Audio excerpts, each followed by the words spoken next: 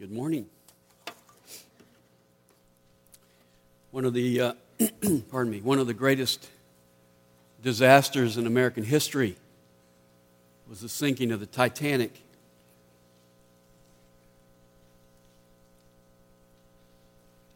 That wasn't an American ship, was it?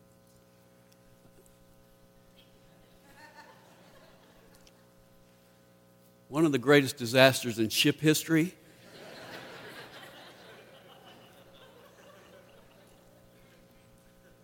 was the sinking of the Titanic. It happened on April 15th, 1912. One of the survivors, a lady by the name of Eva Hart, said this 2 hours and 40 minutes after the iceberg had torn that 300-foot gash in the side of the boat. She said, "I saw all the horror of it sinking, and I heard, even more dreadful, the cries of drowning people." What's most shocking when you read about that is there were 20 lifeboats and rafts. None of them was full. So those people sat at a safe distance from the ship next to empty seats and listened to the cries of drowning people. Only one boat, life raft number 14, went back into the darkness after the ship went down, searching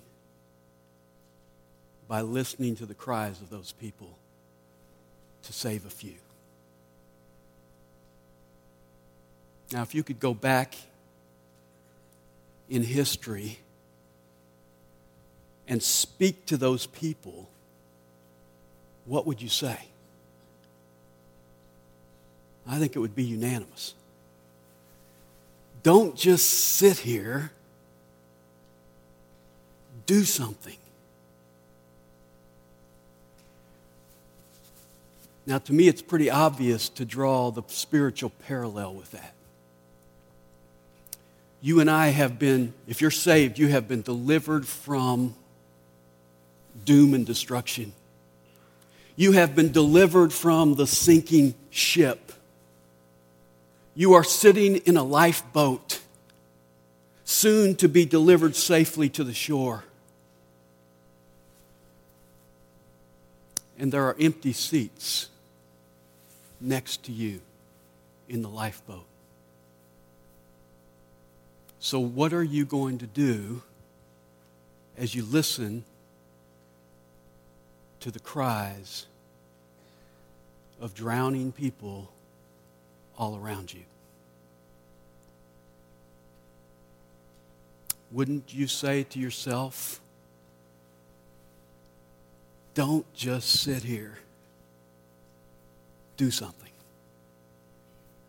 Do something.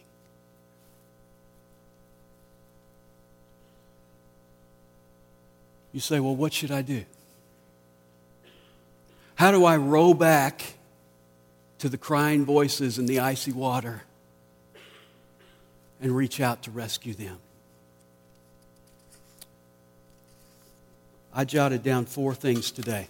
Very simple things. I want this to be a very simple message because I want you to get these 4 things. The first thing is love. We remind ourselves all the time that Christianity is relational. We say, well, it's not religion, it's a relationship. And that's so true, but oftentimes as believers, you know what we do? We come by way of relationship and we turn it into religion.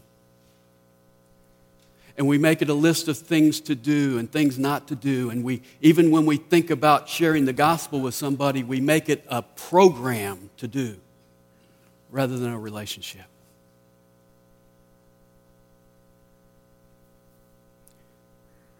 God's way of reaching the world has always been incarnational. He came in the person of Jesus Christ the first time, and now he is still coming to the world in his body, the church. And the first thing that we need to grasp if we're going to reach a lost and dying world with the gospel is love. Fundamentally, we're to love Jesus. We saw last week that in Mark 3:14, it says Jesus appointed 12 so that he might be with them and that he might send them out. Don't go out until you've been with him. And what happens when you're with him? We always hear that phrase, to know him is to love him. I've never met anybody that's true of. Usually the more I get to know them, the more it's like, ugh. It's getting harder to love. But it's true of Jesus.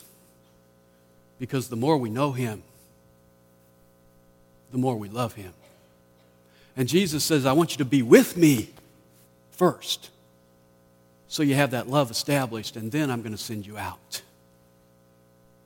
That's our mission statement, to know him and to make him known. Jesus said in Matthew 4:19, follow me, and I will make you fishers of men. What's the key to being a fisher of men? Follow me. See, we worry about strategies and how do we get it right and how do we get a formula and how do we make it work.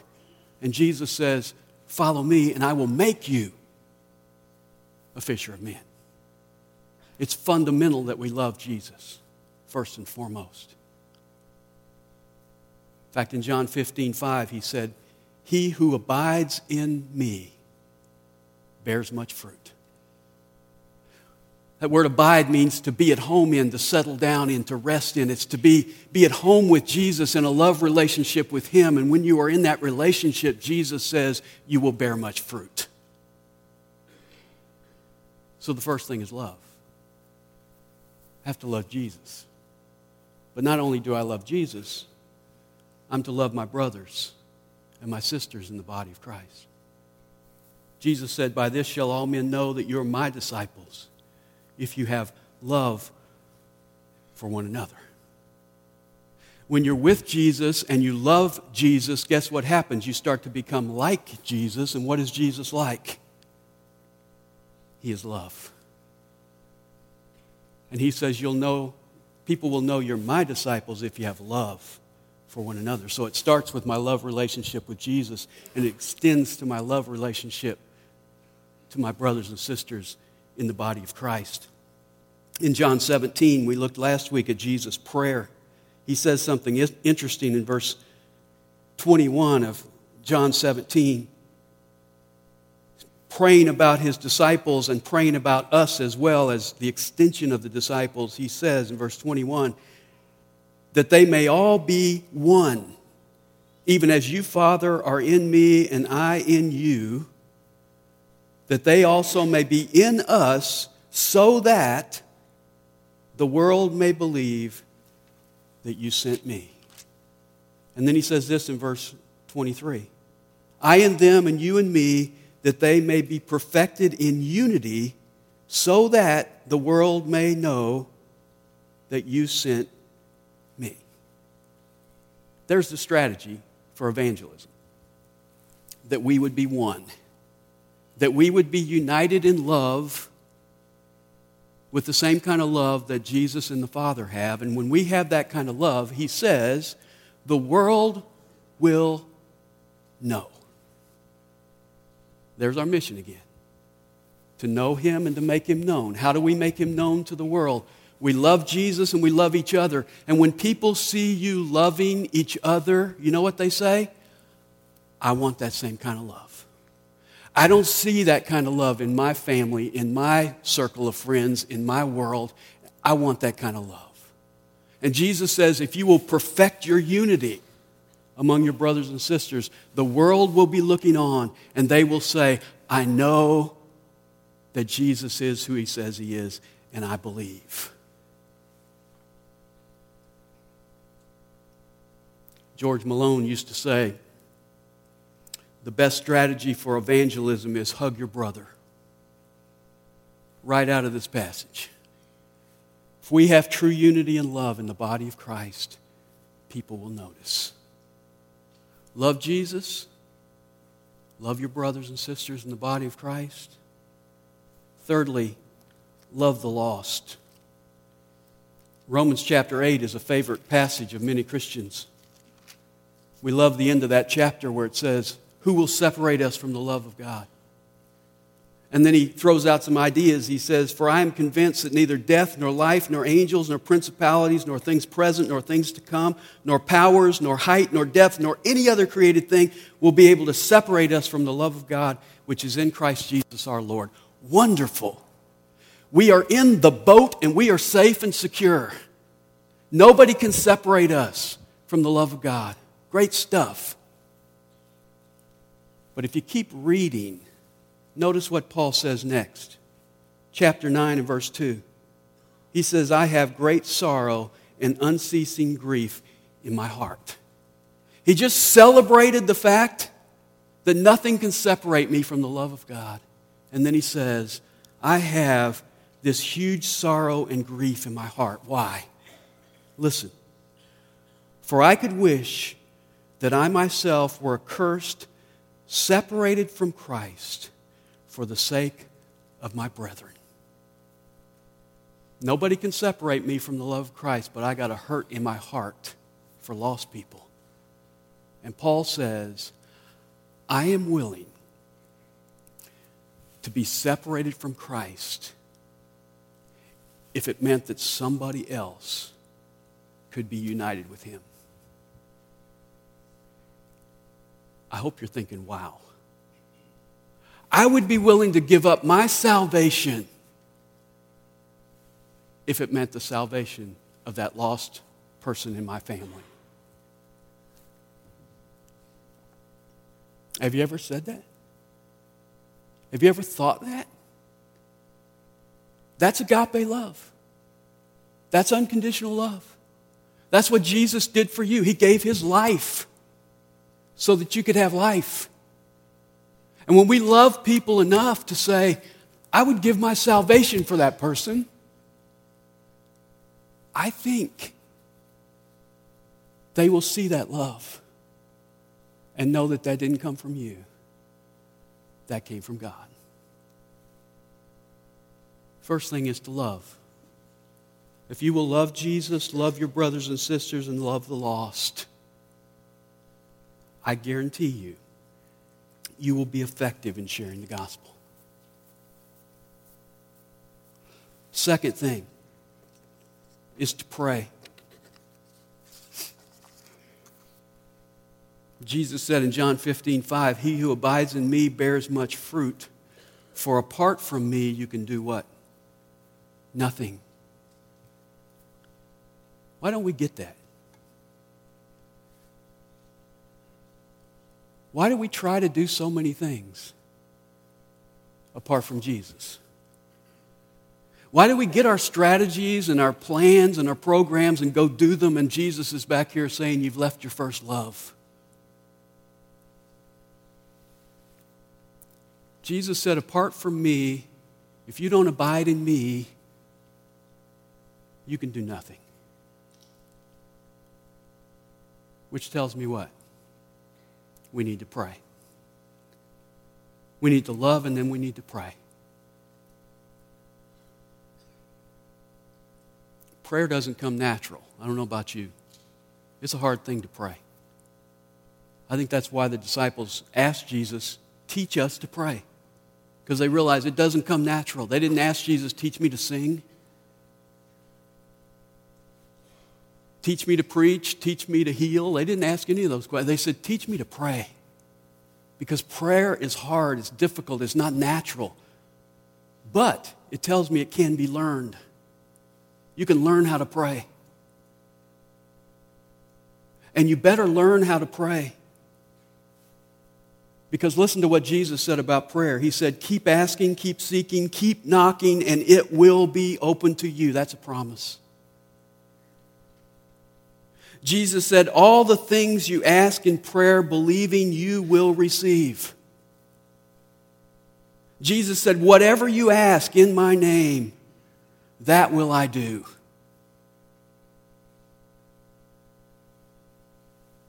If you love Jesus enough and your brothers enough and the lost enough to reach out to those crying lost people,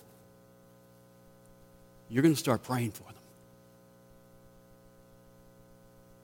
Because apart from Him, you can do nothing. And He says, if you ask, I will do it.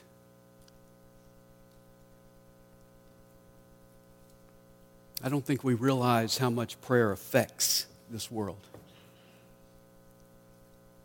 Best example in the Old Testament is when Moses went up on the hill and he had his arms raised in the sky. And when his arms were up, Israel won the battle.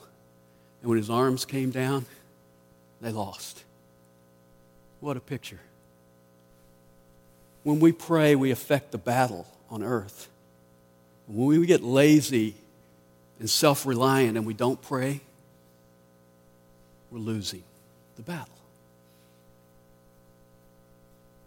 And I love that story because Aaron and Hur came along when Moses got tired and held his arms up.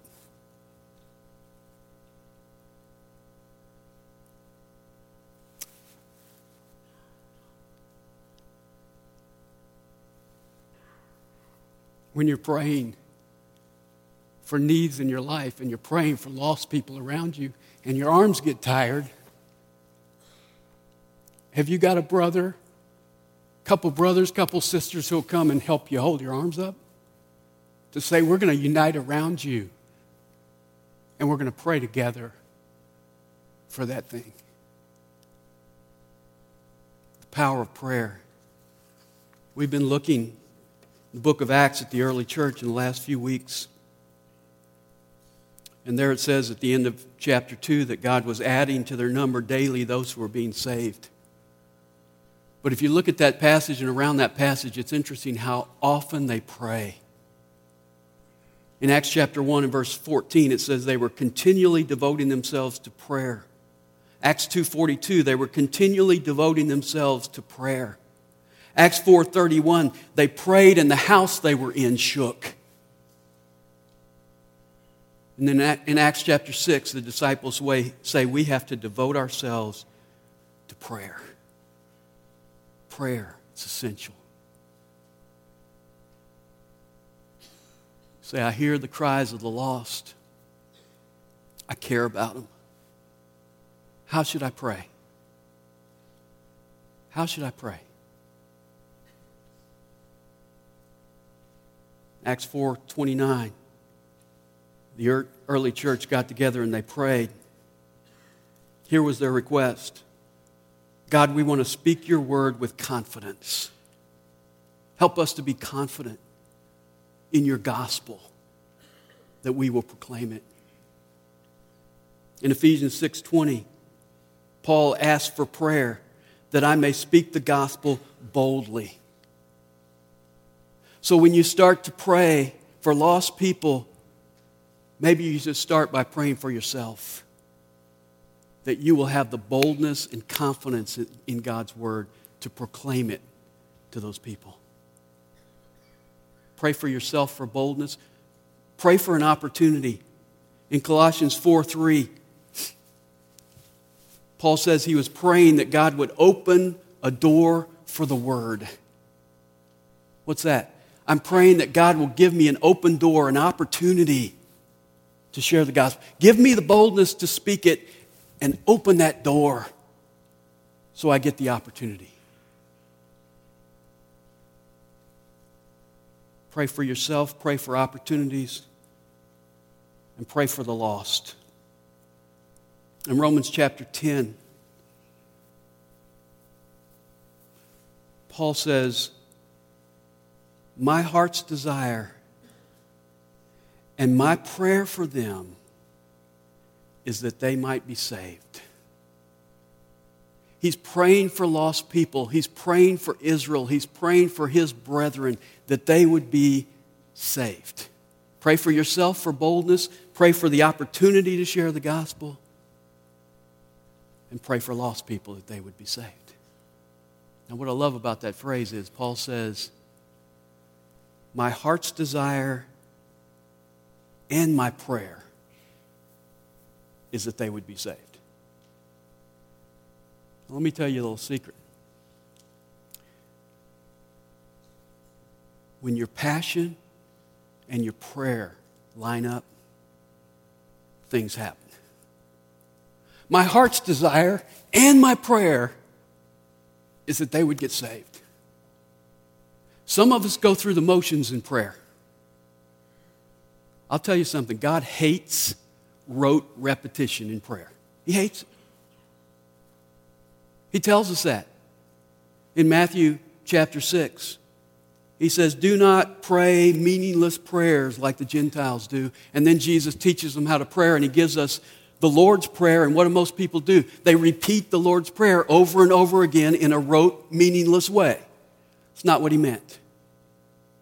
Don't pray meaningless, rote, repetition prayers. Let your prayer become your passion. And if what you're praying is not your passion, then pray that it'll become your passion. God, give me a heart for lost people. Give me the boldness when you open that opportunity that I'll go through it and confidently share the gospel.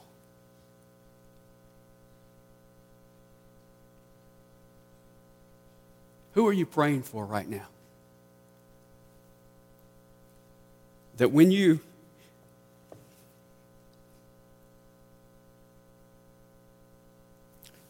go to prayer, you weep over those people because they're lost and they're dying and they're doomed.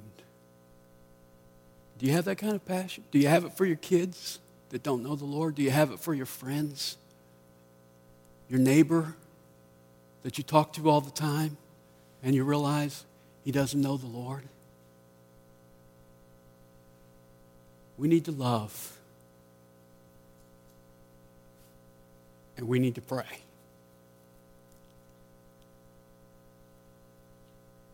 And don't just make your prayer list. Make it your passion. Make it your heart's desire.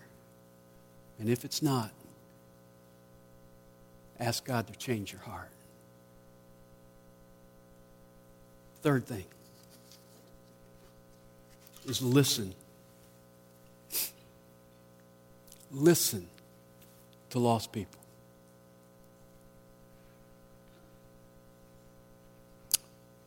Paul said in 1 Corinthians 9:22, I have become all things to all men so that I might by all means save some.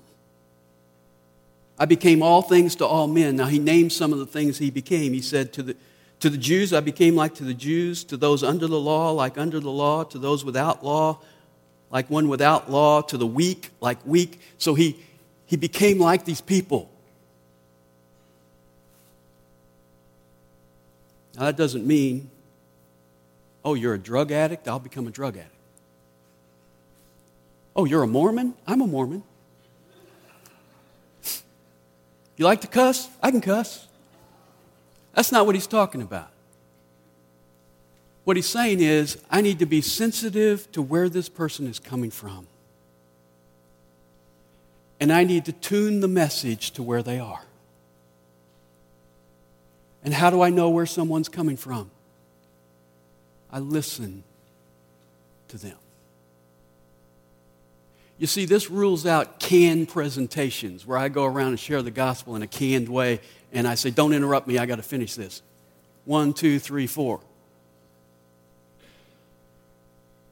The gospel is not a one-size-fits-all presentation to people. I need to listen to them, hear where they're coming from, and respond to them appropriately. In Colossians chapter 4, verses 5 and 6, Paul said this, conduct yourself with wisdom toward outsiders, making the most of the opportunity. Let your speech always be with grace, as though seasoned with salt, so that you will know how you should respond to each person. Now, I love that verse for a couple reasons. One, it tells me Paul was in the kitchen once in a while. And he says when you share the gospel with somebody, you need to listen to them, and then now the gospel never changes. But I can season the gospel in a different way for that person and make it more palatable for them if I understand where they're coming from. If they say to me, I'm a religious person, I adapt the message that way. If they say I'm non-churched, then I meet them where they are with the gospel message. One of the rules of cooking is you always taste the food while you're cooking it, so you can season it. Does it need a little more salt, a little more pepper? The other day I saw they had these red peppers at the grocery store, a big bag of dried red peppers. And I thought that'd be cool to have, so I bought them. I didn't notice that on the package it had a scale, a heat scale, 1 to 10, and these were 7. So they're little tiny peppers, so we took them and chopped them up real fine, 2 of them, and put them in something. What was that? Yeah, whatever. It doesn't matter. We put it in there and, green beans. Yeah, I love you. I just can't see you, that's all. We put it in the green beans, and it was fiery hot. I mean, every time you got a little piece of that red pepper, it just burned like crazy. So these things are going to last us the rest of our lives, and we will give them to our kids. But we will not, if you come over to eat at our house, we're not going to put the peppers in unless we know you're Hispanic and you love hot stuff, you know. But you do that when you're cooking. You think, who's going to eat this, and how do I make it most palatable for that person? And the same applies to the gospel. I need to listen to people, understand where they're coming from. If they're non-church, I don't assume they know all kinds of verses. I have to meet them where they are. Jesus did that. In John chapter 3, he dealt with a man by the name of Nicodemus. Nicodemus, it says, he was the teacher of the Jews. He was a very religious man, a very moral man, but he was lost. Jesus used the direct approach on Nicodemus. He just said to him, unless you're born again, you're going to hell. That's what he said to him. Unless you're born again, you're not getting into the kingdom of God. Direct approach because he was religious. 1 chapter later, he meets the woman at the well. Irreligious woman. Jesus didn't say, well, it worked with Nicodemus, I'll try it again. No, he uses a subtle approach. What's he say to her? I'd like a drink.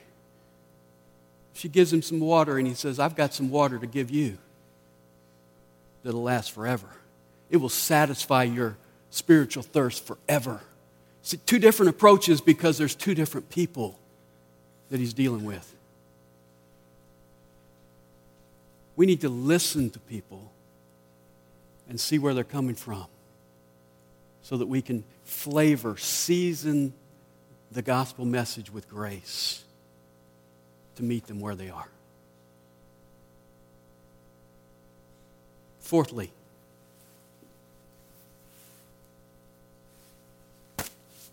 how did that take so long? This was supposed to be the big point right here. Fourthly is speak. In Romans 10:14, Paul said, how will they believe in him if they have not heard?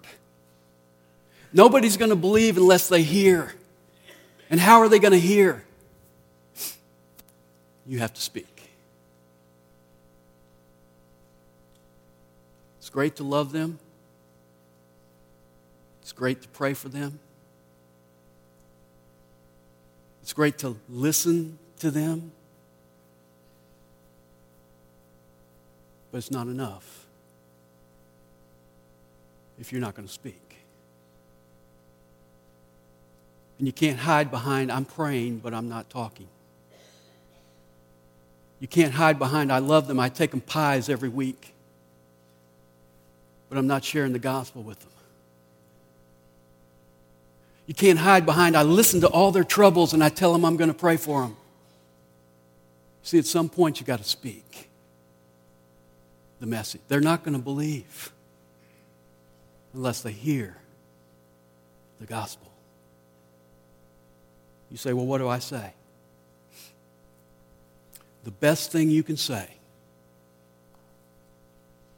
is your testimony, your story, telling somebody how you came to know the Lord.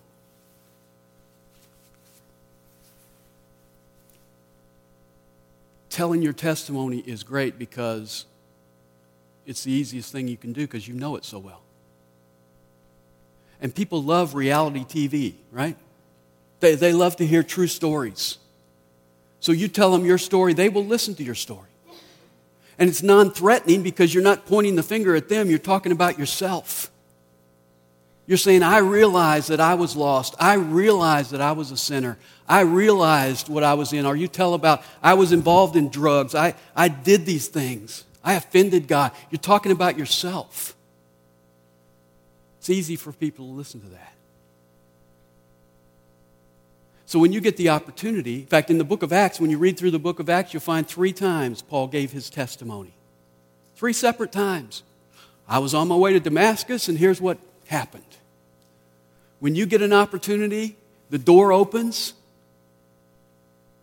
the first thing you ought to be thinking about is how can I tell my story in a way that this person can hear it? I have several versions of my story, not that I change them, but I have a minute and a half version. I have a 15-minute version. I have like a 35-minute version. Depends on how they're listening.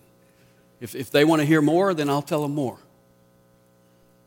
See, you tell somebody your story, and then you give them the opportunity to respond to that by saying, I want to know more about that. Now, I'm going to stop there. Is that the right time? It just doesn't seem like it went right today. I'm going to save the rest of this because I want you to get the rest of it. Because I'm going to give you, next time, I'm going to give you the way I share the gospel with somebody. And I'm going to lay it out for you as simple as I can lay it out for you so that you will have some kind of fallback, some kind of idea of what you're to share with somebody when you get that opportunity. When somebody comes to you like with Peter in Acts chapter 2 and says, what must I do to be saved? This is going to be the thing that you can say, I'm going to tell them this. After I tell them my testimony and they say, well, I want to know more about that, what are you going to tell them? And I want to give you that next time. But in closing today, I want to just challenge you with the fact that if you are a believer, you are sitting in the lifeboat. People are drowning spiritually all around you.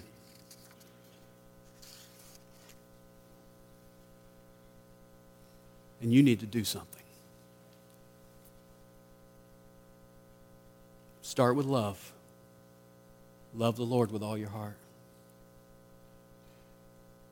Love your brothers and sisters. If there are people in the body of Christ you have conflict with, you need to resolve that. You need to forgive. You need to apologize. You need to restore relationships because that's the heart of the gospel. It's love.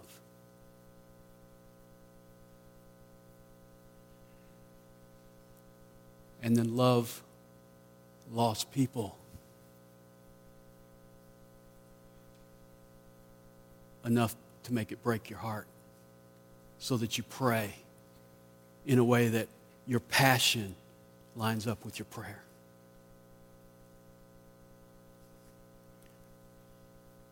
So that you don't get up from prayer without tear stains on your shirt over people around you. And then listen to their story. Listen to where they're coming from. with spiritual ears and sensitivity.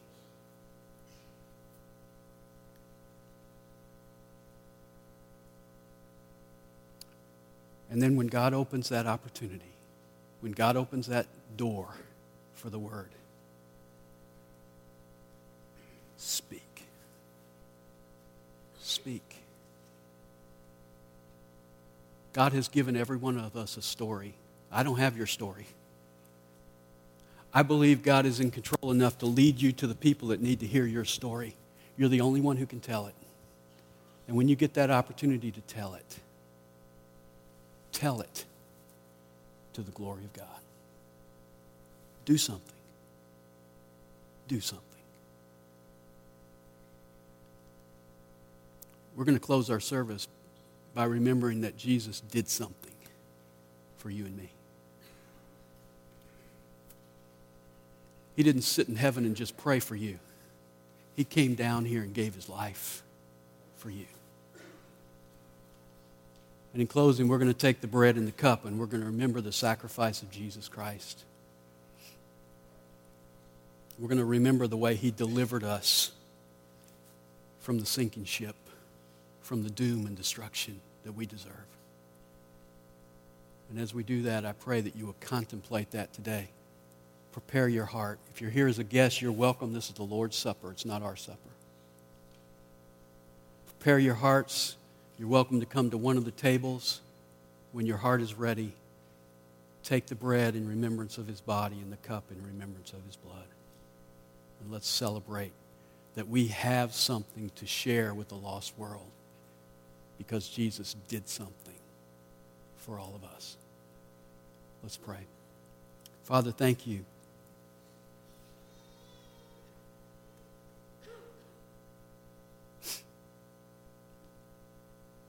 That you are a loving, caring, giving God. That when we talk about love, it's not abstract. It's not a theory. It's demonstrated in the person of Jesus Christ. It's demonstrated in the fact that you left the comfort of heaven to come down into this wicked world and die on the cross in our place. And Lord Jesus, you told us to do this in remembrance of you because you knew that so oftentimes we would move away from the cross and focus on other things. And so today we come back to the cross, back to the simple bread and the cup, reminding us that Jesus died in our place. And Lord, I pray that you would humble our hearts at the foot of the cross today. Help us to reflect and remember and celebrate our own salvation afresh, but also, Lord, give us passion for those around us who don't know you yet. And Father, help us to be people who are truly loving them, praying for them, listening to them, and speaking your truth into their lives. Father, we praise you and we thank you today for all that you are and all that you've done for us in Jesus.